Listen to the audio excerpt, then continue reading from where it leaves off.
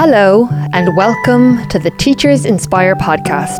I'm Louise O'Neill and I curate Teachers Inspire, which is organised and run by Dublin City University. We want to thank everyone who has nominated a teacher for our 2023 awards. Each one is so special and I'm really looking forward to sharing some of them with you in the coming weeks. Being the curator of Teachers Inspire and hosting this podcast, I have discovered so much about DCU and what it offers its students and staff.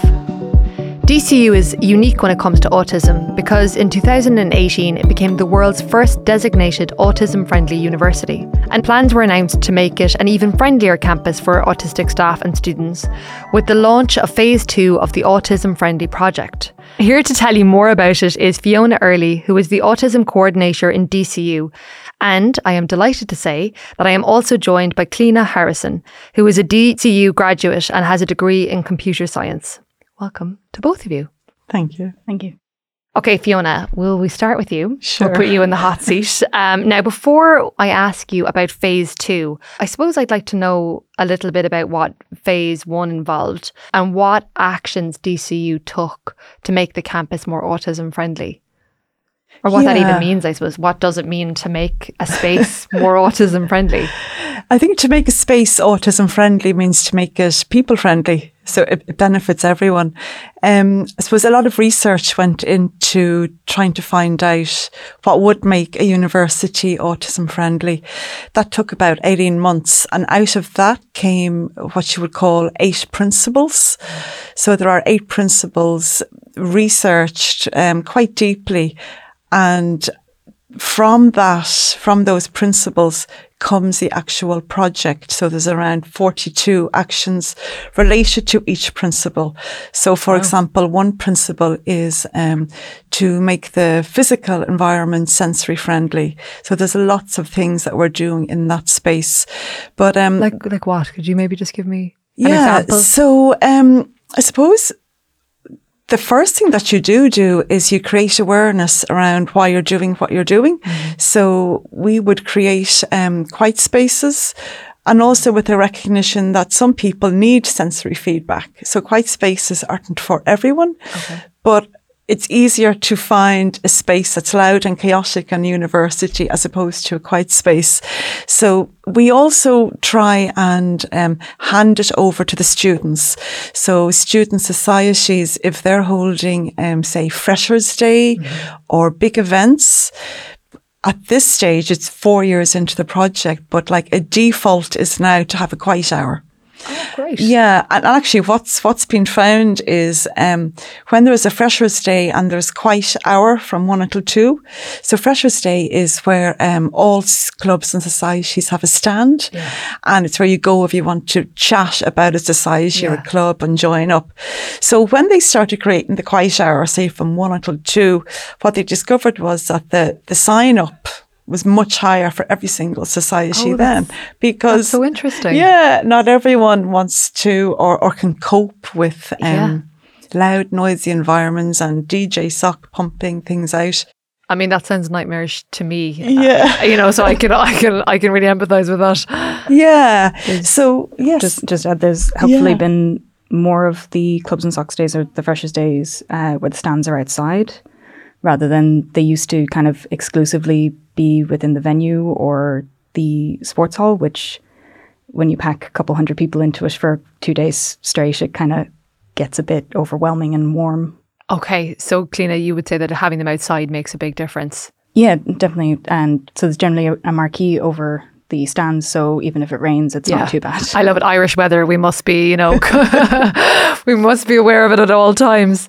So then Fiona, like with Phase 2, like is that what you're in at the moment, or? Yeah, so while Phase 1 was really identifying what supports, whether there are different or more supports autistic students needed, it was very student focused. So it was around academic and social supports and really creating awareness of how it might feel. So like a neurodivergent student or staff trying to operate and succeed in a university environment that's not set up and where there's not awareness. So a lot of the work in phase 1 was about raising awareness to like how people communicate differently and how maybe neurotypical students perceive it. They might perceive somebody as quite direct or blunt, and it's simply a different communication norm. So a lot of it was awareness raising. And I think because there was quite a lot of awareness raising, it came to the attention of autistic staff. So would there be many autistic staff in DCU, or? There are many more autistic staff than will ever disclose because autistic staff may be afraid of stigma or anything related to, again, lack of awareness. So I'm sure there's a lot of autistic staff in any academic setting because many autistic students have a really deep and fast passion for study and they thrive in academia if the conditions are set for them to thrive. I think many autistic students will say to me that they've been really passionate and studying their subject since the age of 5. Oh, wow. So by the time they get to university, like they are way ahead of their peers and sometimes like way ahead of their lecturers. Oh, wow. And some then just stay in an academic setting. But over the last 2 years, more and more autistic staff contacted the project and, they were like, so, what happens if I want to STEM during a lecture? There's all this awareness around conditions for success for students, but like, what about my conditions for succeeding as an employee? So that's why we introduced the 9th principle, and that's to build capacity across the university to support autistic staff. Yeah. Because I have found that really interesting just on a sort of an anecdotal level, like the amount of people that I know personally, particularly women, who over the last couple of years have been diagnosed kind of late in life. It's been, I think there's just so much more awareness that probably, particularly with women, I think that just wasn't there when we were in school. And I know that DCU has partnered with As I Am. What do you think that partnership will bring to students? So As I Am were part of they were the beginning of the project. So the founder of that, Adam Harris, who's autistic, he tried university and at that time it didn't suit him. So he had a good knowledge of why universities need to become more autism friendly. The reasons why this project were created really were because of the high unemployment within the autistic community, and that's regardless of qualification. So there's a really high unemployment and underemployment, and education was a way to address that. So As I Am help us. There are partners in the project. So they do a lot towards accrediting the project, making sure that we're delivering on what we said we would deliver on. And they're also spreading the network. So I think there's 4 other universities in Ireland now signed up to the network, which makes it easier for us to, I suppose, develop and create, because we're now part of a network of autism-friendly universities. So how many, because I know that it said here that you were the first in 2018. How many are there in Ireland or across the world, do you know? Well, I know in Ireland there's 4 now, and those 4 are accredited with As I Am. Now, that's not to say at all that other universities aren't autism-friendly, but these universities just happen to be part of the network. And I suppose, and Clíodhna, you'll agree that DCU, like, it's certainly not autism friendly, but it's more autism friendly than it was 4 years ago. And more to the point, we know what needs to be done to make it more autism friendly. And Clíodhna, like, was the fact that DCU was designated as an autism friendly university, was that part of the reason why you chose to go there? Or like, and I suppose, how did you find the transition then from secondary school to DCU? So actually, I started college before it became an autism-friendly She's university. very young looking. Yeah, I got confused. I'm 26. Okay. Oh, wow. Okay, afterwards we must talk about the skincare routine, but now we will focus on these important questions. Actually, having a bit of a baby face is an autistic trait. Oh, really? Oh my Yeah. God, I'm learning so much. Still get ID'd everywhere. Yeah.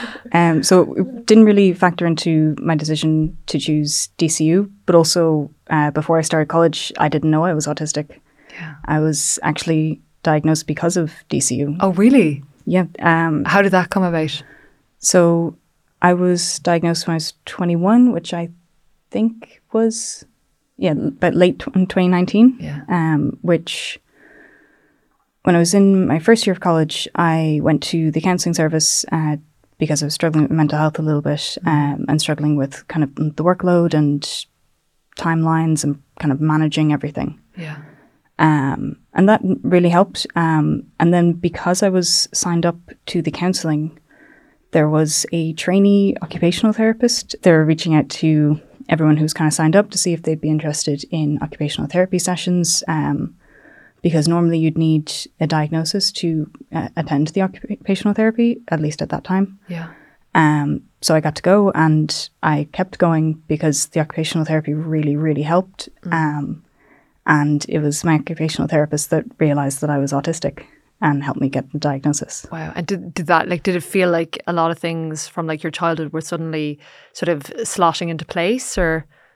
Yeah, it's really, really hard to describe because I am the same person as I was before the diagnosis, but also completely not. It was an absolute paradigm shift. So many things made more sense, as well as just being able to look back on things and kind of view it with this new lens. Because getting the diagnosis didn't really change a huge amount, aside from being able to access supports in college. What really changed was knowing myself and knowing why things were happening. Mm-hmm.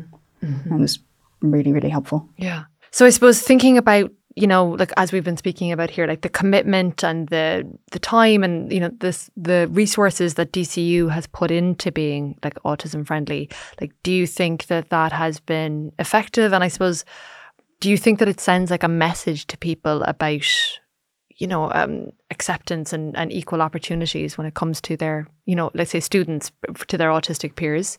First off, I just want to say that I'm immensely grateful for everyone who's been involved in these kinds of projects, because everyone I've encountered has been seemingly tireless, doing their best to ensure that every neurodivergent student gets what they need, as well as educating others about neurodiversity. Mm-hmm.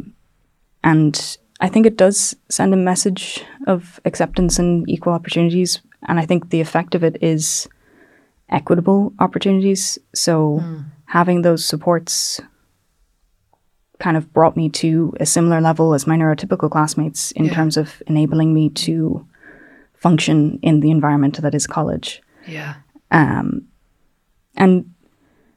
it does send a message of acceptance, but there are more factors there, because I think acceptance is really a feeling, and there's still probably some ways to go in terms of not just DCU, but society in general, for autistic people feeling accepted as a whole. And what do you think those steps are? Really, like, awareness is a part of it, because it's kind of like when you see a childhood bully posting on social media about Bullying Awareness Week or something like that, and you're kind of looking at it going, you can say that, but your actions don't really reflect it.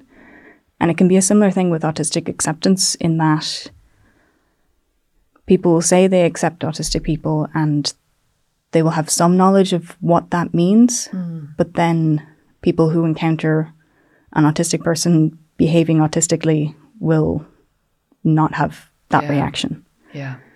What we know autism to be, from media and from, I guess, what people just pick up in general in life, isn't the reality of it. For example, like, I didn't know I was autistic. I didn't know anything beyond the basics from media that was largely incorrect until I knew myself I was autistic. Yeah. So it's definitely going to be a slow process and a lot of awareness, but a lot of things like the work that DCU is doing will really help. And do you feel that your time in DCU has prepared you for the future? Or like, do you think that there's anything else that like DCU and other universities can be doing to, I suppose, make the transition from secondary school to third level education that much more accessible to autistic students? My time at DCU has definitely prepared me for kind of the real world, or the world of employment, the world of taxes and mortgages and all that. Wow. I'm 12 years older than you. I still don't feel prepared for any of that. So maybe I need to go back to DCU. definitely not fully prepared, but kind of with the idea of managing those kinds of things.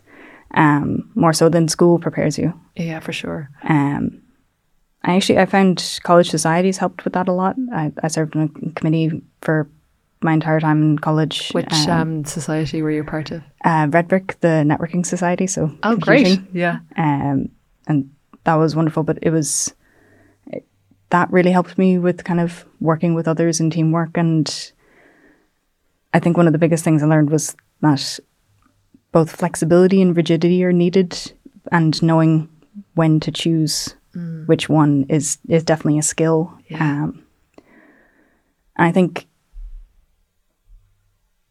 what universities can do is kind of encouraging autistic students to take part in those kinds of things, while also encouraging other students or neurotypical students to be accepting and to know any changes that might need to be made, like the quiet hour and things like that. Yeah. Because that kind of collaborative work around an interest, in my experience, works a lot better for me than kind of the forced college projects and things like that. It's really interesting, obviously, to hear that from Clíodhna's perspective. And Fiona, listening to Clíodhna, like, I suppose, what do you think that, you can be, not you, you as a person, but I suppose that DCU and other universities can do, I suppose, just to make the campus as autistic friendly as possible. And again, to facilitate that transition from secondary school to third level, which I think is challenging for all students, but obviously, particularly for neurodivergent students. Yeah, I think a big thing, and it's something that isn't, there's no cost, but it's valuing difference. Like, there's so many autistic staff and autistic students that I know, as I was saying, that are really deeply committed to their subject. And actually, there's this kind of myth that autistic students all go and study maths or engineering or network, but there is a huge number of students doing nursing, environmental studies, and I think that could be to do with, and I'm only thinking, but like a passion to fix things in society, and that's why that they're very passionate for, with any of those subjects related to justice or law and nursing and teaching. But if we want to retain autistic staff and autistic students, we need to value that commitment and passion and immense knowledge, more so than judging people for not conforming to what society thinks is a way to communicate or a way to dress or behave or sit or anything like that. It's about valuing difference more so than that person seems a bit different, and why is that, and how can we fix that difference?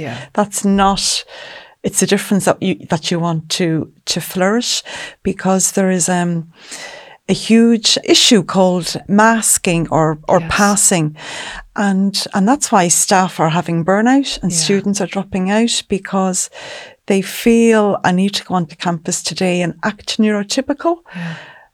That's not sustainable. That's not sustainable, and that's due to obviously a person wouldn't feel that unless they felt judged or, of course, and again, I suppose that comes down to the awareness, as you were saying, Clíodhna, like a more understanding of difference. And I love that, because really it comes down to empathy and compassion. And I think just as a whole, as a society, we need so much more of that, I think. Absolutely. Yeah. Well, thank you so much, Fiona, and thank you so much, Clíodhna. That was just a really interesting conversation, and thank you for being part of the Teachers Inspire podcast. Thank you. Thank you. Now, remember, you can find out more about Teachers Inspire, and you can keep up to date on the awards at teachersinspire.ie. And while you're there, you'll find links to other episodes of the podcast, or you can listen wherever you get your podcasts. Until next time.